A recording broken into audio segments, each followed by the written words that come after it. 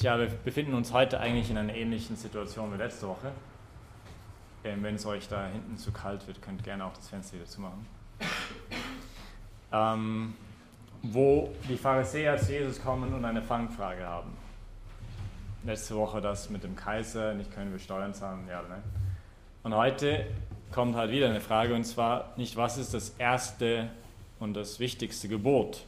Und das war vielleicht für die Juden damals gar keine so einfache Frage, weil es gab 248 Gebote und 365 Verbote in dem jüdischen Gesetz. Also perfekt, danke. Also nicht wenige, nicht, sondern eine ganze Reihe, eine ganze Menge.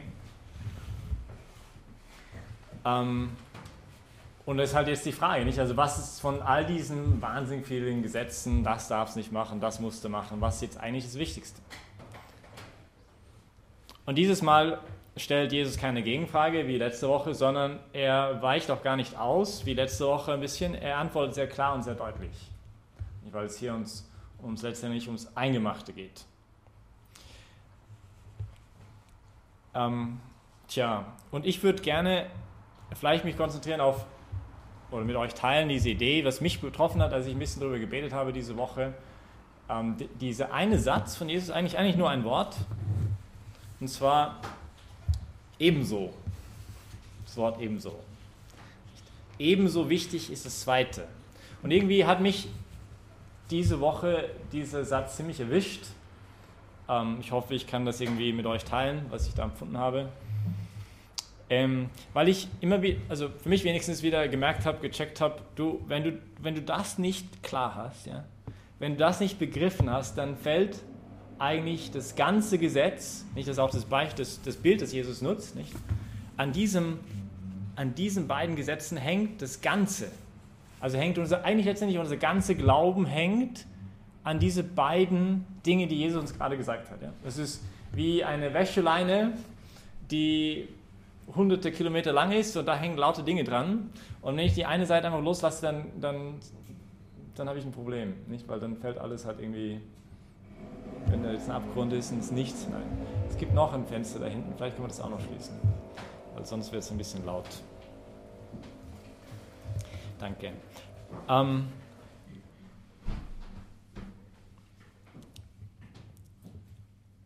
Und irgendwie das erste Gebot ist vielleicht für uns klar, nicht? Also wir sollen Gott lieben über alles. Das ist irgendwie eindeutig. Also wenigstens, wenn man den Glauben hat an Gott irgendwie. Aber das zweite, sagt Jesus, dass es ebenso wichtig ist. Also das heißt, er scheint, oder nicht nur scheint, er macht es so, er stellt es für uns hier auf die selben Ebene wie die Liebe zu Gott. Und das scheint ein bisschen, an allererster Stelle, vielleicht auch für die Juden von damals, erstmal ein bisschen schockierend gewesen zu sein. Ja? Weil wie kannst du die Liebe zu den Nächsten auf der gleichen Ebene stellen, wie die Liebe zu Gott? Das heißt, wie soll das sein? Ja? Also es scheint doch ein bisschen ein Widerspruch zu sein. Und ich glaube, also das war meine Überlegung, diese Woche habe ich gesagt, okay, warum sagt Gott das so? Oder warum sagt das Jesus uns so? Vielleicht, weil einfach sagen will, hör mal, du kannst Gott nicht lieben, wenn du nicht die Liebe liebst, die er selber ist. Nicht, weil Gott, sein Wesen ist ja die Liebe, oder? Ich meine, das ist ja sein Wesen. Und gerade auch die Liebe zu den Menschen. Nicht, er ist, also Kanon Meißner nannte mal Jesus Christus, die Leidenschaft Gottes für die Welt. Nicht, der gekreuzigte Herr ist die Leidenschaft Gottes für die Welt. Er ist die Liebe, nicht auch gerade zu den Nächsten. Und das heißt, du kannst Gott gar nicht lieben, wenn du diese Liebe, die er selber ist, nicht liebst. Und deswegen sagt er auch wahrscheinlich einmal 1 Johannes, also der erste Brief von ihm, wer sagt, dass er in ihm ist, muss auch so leben, wie er gelebt hat. Er muss sich eben hineinziehen lassen in diese Leidenschaft Gottes für die Welt, für den Mitmenschen. Ein paar untermauern diese Idee von der Heiligen Schrift 3 Zitate. Daran kann man die Kinder Gottes und die Kinder des Teufels erkennen. Doppelpunkt. Jeder, der die Gerechtigkeit nicht tut und seinen Bruder nicht liebt, ist nicht aus Gott. Erste Wortchen. Zweite, denn das ist die Botschaft, die ihr von Anfang an gehört habt, wir sollen einander lieben. Nicht? Also nochmal diese Betonung, das ist der Kern, um was es geht. Und dann das dritte ist, wir wissen, dass wir aus dem Tod in das Leben hinübergegangen sind, weil wir die Brüder lieben. Wer nicht liebt, bleibt im Tod. Das sind starke Worte von den Lesungen, oder? Also finde ich wenigstens ziemlich, mega stark eigentlich. Genau. Das heißt, es geht nicht irgendwie jetzt bei diesen beiden Geboten darum, etwas anderes zu tun, ein bisschen mehr oder weniger Nächstenliebe zu meinen restlichen Aktivitäten hinzuzufügen. Nicht? Also irgendwie, ich muss studieren, ich muss irgendwie Beziehung pflegen und ich muss halt Freitagabend irgendwie ausgehen und ich muss mal ab und zu mal zu Piano gehen und ich muss sicher sein, dass meine E-Mails gecheckt sind und ich muss ab und zu mal nach Hause anrufen und so und irgendwelche Musik anhören und ich muss die Nächstenliebe üben. Nein, das ist eben, da haben wir etwas nicht verstanden eigentlich, wie tiefgreifend unser Glaube ja eigentlich wirklich geht. Es geht letztendlich um eine radikale Umkehr meiner Werte, nicht? Es geht um eine Revolution. Franziskus würde es nennen, eine kopernikanische Revolution. Letzten Sommer in der Copacabana, nicht? Würde es so nennen. Kommen wir vielleicht nochmal kurz am Ende nochmal darauf zurück. Ich habe ein Zitat diese Woche gefunden. Ich habe einen Vortrag gehört von Pater Johannes Lechner, schon ein bisschen länger, von der Johannesgemeinschaft. Und es war sehr schön und er sprach eigentlich zu uns Priestern und es ging um das Thema Zölibat. Und er sagte, er suchte ein bisschen, warum es halt so schwer ist, nicht für viele auch zu leben heute und wieso. Und dann redet er halt, okay, die erotisierte Gesellschaft und bla bla bla und das macht es halt nicht mehr so einfach und so. Und dann sagt er aber noch viel schwieriger, nicht, ist es, was er nannte, die Diktatur des Ego und die Allergie gegen das Leiden. Das fand ich ein herrlicher Gedanke. Nicht die Diktatur des Ego und eine Allergie gegen das Leiden. Und das ist so wahr, nicht? Also Christus will uns helfen, den alten Menschen, dass er in sich zusammenbricht, ja? Also dass wir den ins Grab legen und dass wir den dass er nicht ständig versucht, Auferstehungsversuche zu machen, sondern dass er in diesem Grab bleibt, sodass der neue Mensch in uns entstehen kann. Nicht? Und das braucht einfach es geht wirklich um eine radikale Umkehr, es geht um eine Revolution. Nicht? Es geht um etwas, das wirklich tiefgreifend ist. Und ich glaube, das war ja die Schlagkraft, wenn man so denkt, zurück, nicht am Anfang des Christentums, wieso sich das Ding so schnell ausgebreitet hat, weil Menschen das tief gelebt haben. Und das war einfach so beeindruckend für die Heiden. Nicht? Wie die berühmte Sätze, wie man liest von so Leute wie Tertullian, der 180 gestorben ist, das man in den Straßen von Rom immer hören konnte, sieht über die Christen, wie sie einander lieben. Nicht? Das hat die Leute, da war etwas ganz Besonderes in diesen Menschen, das sie einfach so beeindruckt hat. Nicht? Gut. Das Zitat von Benedikt, das war mehr oder weniger dieselbe Richtung, habe ich dann kurz darauf gelesen, zufällig. Genau die gleiche Idee wie das von Pater Lechner eigentlich.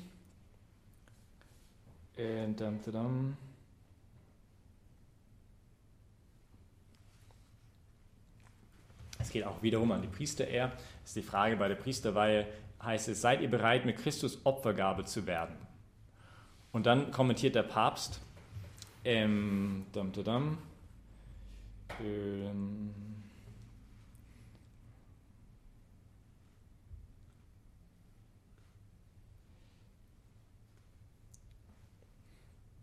Mann, jetzt finde ich es nicht mehr.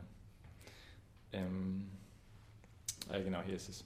So bedeutet Opfer nicht dies oder jene Quälerei, diese oder jene Leistung, sondern es bedeutet, dass wir heraustreten aus dem Grundgesetz des Egoismus, der Selbstbehauptung, der Selbstgehörigkeit und dass wir uns dem neuen Gesetz Jesu Christi übereignen, der die Mensch für die anderen und der Sohn des Vaters im ewigen Austausch der reinigen Liebe ist.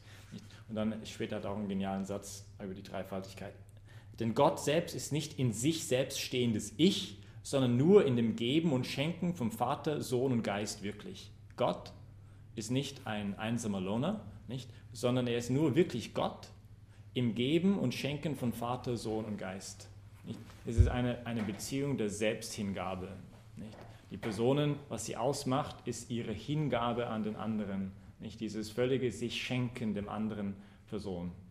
Und das ist, was uns Christen eigentlich ausmachen sollte. Und das ist nicht auf den Niveauen des Tuns, nicht was wir tun in erster Stelle, sondern es ist etwas viel, viel Tieferes. Es ist auf dem Niveau des Seins, es ist etwas, was wir sind. Und das ist, was uns Christen, nicht, dass wir nicht nur das eben auf den Lippen tragen, das Wort Christ, sondern dass wir es auch wirklich ganz, ganz tief in uns sind. Und das nochmal betonen, vielleicht nochmal ein paar, also dass es irgendwie klar ist, also es ist natürlich jetzt nicht meine Idee, sondern es ist, glaube ich, ganz stark in der Heiligen Schrift drin. Hier nur ein paar weitere Gedanken. Nicht, dass es wirklich um eine radikale Umkehr und unsere Einstellung zum Leben geht. Nicht letztendlich. Die Diktatur des Egoismus zu überwerfen. Das ist, was in der Revolution passiert. Nicht? Man überwirft Diktaturen. Und das ist eigentlich, was der liebe Gott uns helfen will. Ja? Dass wir diese Diktatur ein bisschen überwerfen. Jeder, der seinen Bruder hasst, ist ein Mörder. Und ihr wisst, kein Mörder hat das ewige Leben. Nicht?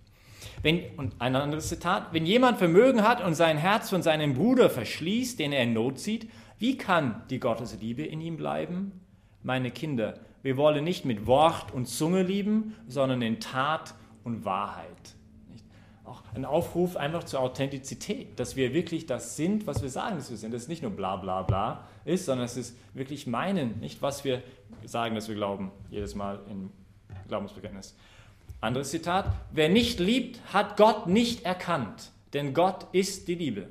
Oder ein weiteres von Johannes Brief 4,16, Gott ist die Liebe, und der berühmte Satz, den wir alle kennen, wer in der Liebe bleibt, bleibt in Gott und Gott in ihm. Oder ein weiteres von ihm, wer sagt, dass er in ihm bleibt, muss auch so leben, wie er gelebt hat, wie wir schon vorher gehört haben. Aber wer sagt, er sei im Licht, aber seinen Bruder hasst, ist noch in der Finsternis. Also, wir sagen auf Englisch, like the Bible doesn't mince words. No? Also es ist kein, es tut ziemlich Klartext reden, ja? Was eigentlich die Einladung ist. Wenn jemand sagt, ich liebe Gott, aber seinen Bruder hasst, ist er ein Lügner. Denn wer seinen Bruder nicht liebt, den er sieht, kann Gott nicht lieben, den er nicht sieht. Ziemlich geniale, eigentlich Logik dahinter, nicht? Also, denn wer seinen Bruder nicht liebt, den er sieht, den kann Gott nicht lieben, den er nicht sieht. Tja, und so weiter. Nicht? Manchmal, also das ist jetzt noch allgemein, manchmal hat man sehr praktische Dinge, also von den Schriften, jetzt habe ich meine Bibel vergessen. Zum Beispiel, ich glaube, das kennt ihr auch alle, nicht ein ziemlich genialer Satz, der mir sehr gefällt, von dem Jakobusbrief, Kapitel 3, heißt es folgendes, Jakobus 3. Denn wir alle verfehlen uns in vielen Dingen. Wer sich in seinen Worten nicht verfehlt, ist ein vollkommener Mann. Ich rede hier um einen Aspekt der Liebe, also die Zunge. Wenn wir die Pferden den Zaum anlegen, damit sie uns gehorchen, lenken wir damit das ganze Tier. Oder denkt an die Schiffe. Sie sind groß und werden von starken Winden getrieben, und doch lenkt sie der Steuermann mit einer ganz kleinen Steuer, wohin er will. So ist auch die Zunge nur ein kleines Körperglied und rühmt sich doch große Dinge. Und wie klein kann ein Feuer sein, das einen großen Wald in Brand steckt?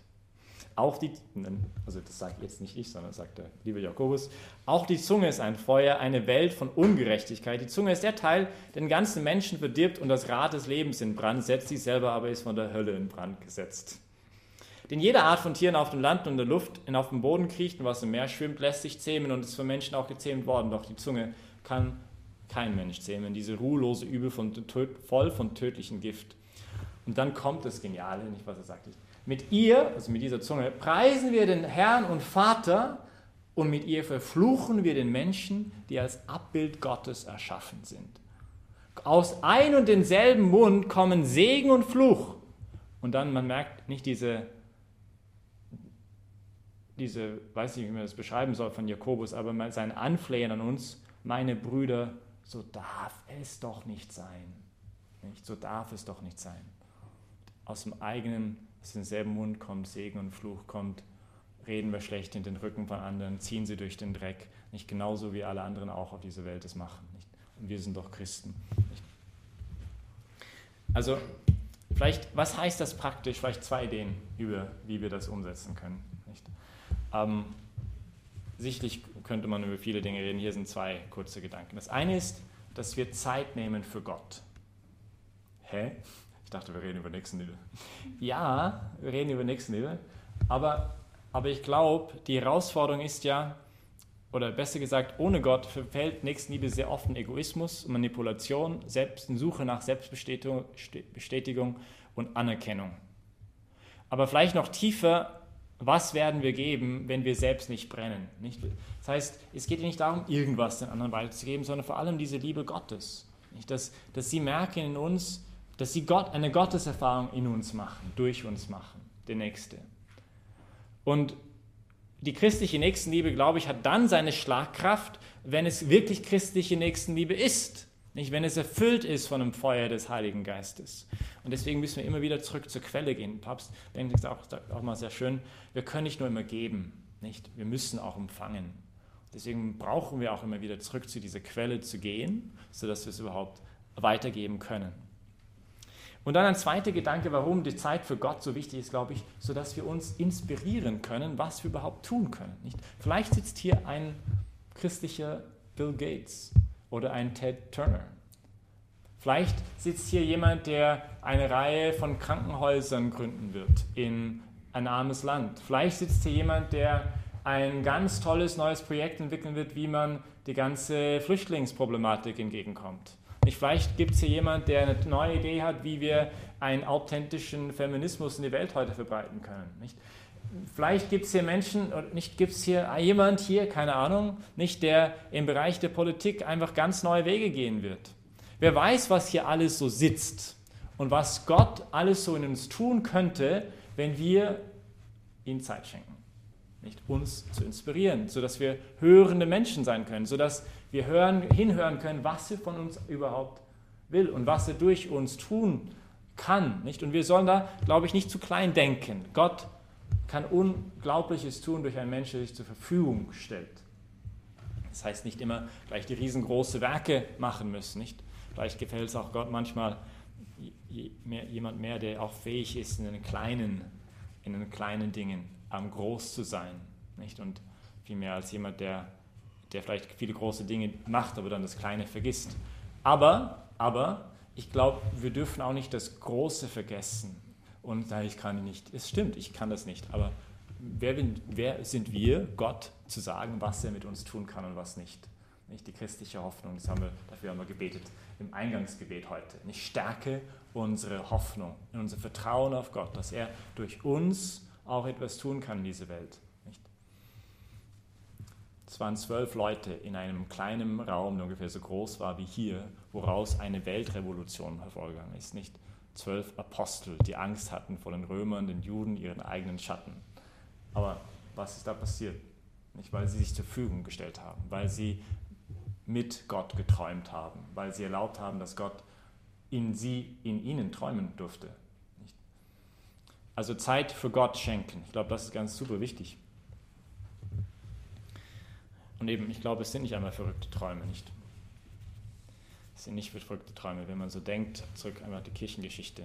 Die Menschen, die wirklich Spuren hinterlassen haben in dieser Welt, waren Menschen, die auch Gott wirklich Raum in ihren Herzen gegeben haben. Und zweiter Gedanke, Zeit für Gott, aber eben sich Zeit nehmen für den Mitmenschen. Und das fängt halt in einem Kleinen an, nicht? Für einen Bettler, nein, ich muss schnell in die Uni. Ja, vielleicht kann ich mal 2 Minuten vorher zur Uni gehen, da habe ich 2 Minuten Zeit, mal mit einem Bettler zu reden, zum Beispiel. Nicht einfach Anerkennung zu geben, muss nicht gleich Geld geben. Für die Mutter, die vielleicht mal einen Anruf braucht, für die Kollegen, für den Freund, für das Apostolat, für das Engagement für Christus. Am Donnerstagabend hatten wir hier die Vorstellung von diesem Projekt Medical Missions Network. War ganz genial, einige von euch waren auch da. Und da fängt es ja schon mal an. Also das mit der Diktatur des Egoismus und die Allergie gegen Leiden. Ja, es gibt einige, die hier sich entschieden haben, hinzugehen. Ich finde die ganz großartig, also Hut ab. Ja, weil es heißt ja gleich, okay, das sind 3 Wochen weg von meiner Zeit. die sind halt weg. Also die habe ich dann nicht für mich, sondern die sind da für die anderen. Oder wenn wir denken an Jos und Julia, die jetzt ein Jahr lang als Ehepaar zu diesem AIDS-Waisenhaus gegangen sind in Indien, total beeindruckend. Nicht? Aber da fängt es halt an, nicht jemand, der bereit ist, sich zur Verfügung zu stellen, das heißt nicht alle, dass wir zum AIDS-Waisenhaus nach Indien gehen müssen. Aber diese Bereitschaft, sich Zeit zu nehmen, jemand mal Zeit zu schenken, ein Freund, der einfach mal ein offenes Ohr braucht. Nicht? Das braucht einfach diese Bereitschaft, weg von mir hin zum Du, oder? Es braucht einfach diese Bereitschaft, mir Zeit zu nehmen. Zeit in meinen Terminkalender für den Nächsten. Ich weiß nicht, ob jemand kennt den Film Traffic. Traffic ist ein bisschen älter, hat 5 Oscars gewonnen über die Drogenhandel zwischen USA und Amerika. Und es gibt einen Moment, wo die Tochter einer der Hauptdarstellers oder der Mann, der eigentlich für die USA die ganze Drogenbosse bekämpft und so, und seine eigene Tochter nimmt Drogen. Und er kommt irgendwann mal nach Hause und totales Desaster und sie rennt weg und seine Frau schreit ihm an und sagt, "You better put some FaceTime in your calendar for your daughter." No? You better put some FaceTime. Und das brauchen wir halt immer wieder, nicht? FaceTime, also Gesichtszeit in unserem Kalender für denjenigen, der uns braucht. Das braucht halt das. Ja, und vergessen wir nie das Gesetz des Weizen und des Senfkorns, nicht, was auch Jesus sagt. Nicht? Die großen Revolutionen der Liebe beginnen immer im Kleinen. Immer im Kleinen. Und es gibt nicht nur verheiratete Paare da oder Leute, die in Beziehungen stehen. Vielleicht auch Zeit sich nehmen, hinzuhören, auch vielleicht auch, könnte ja sein, vielleicht ruft auch jemand hier Gott, nicht nur ein bisschen Zeit, sondern vielleicht die ganze Zeit seines Lebens einzusetzen für ihn. Könnte hier sein. Ich ende mit einem Zitat eben einem Aufruf besser gesagt, von Franziskus zu uns alle, letzten Sommer in Copacabana, on the beach of Copacabana, sagte Folgendes: So oft haben wir die Versuchung, uns selbst im Zentrum zu stellen, zu glauben, wir seien die Türangel des Universums, zu glauben, dass wir selbst unser Leben bauen. Schaut, meine lieben Freunde, der Glaube verursacht in unserem Leben eine Revolution, die wir kopernikanisch nennen könnten. Warum? Weil er entfernt uns aus dem Zentrum und stellt Gott in dieses Zentrum hinein. Anscheinend ist dort ich kann meine eigene Handschrift nicht mehr lesen. Anscheinend ändert sich nichts, aber im tiefsten unser Selbst ändert sich alles. Wenn Gott in unserem Herzen ist, dann wohnt dort der Friede, der Sanftmut, die Feinfühligkeit, des Enthusiasmus, der Gleichmut und die Freude, die alle Früchte des Heiligen Geistes sind. Unser ganzes Dasein gestaltet sich wie wir denken und handeln. Es wird im Denken und im Tun Jesu Gott gleichförmig. Und dann am Ende dieser Satz von ihm, genial, und mit dem ende ich auch: Liebe Freunde, der Glaube ist revolutionär. Und ich frage euch heute, seid ihr bereit, in diese Revolutionswelle des Glaubens einzutreten?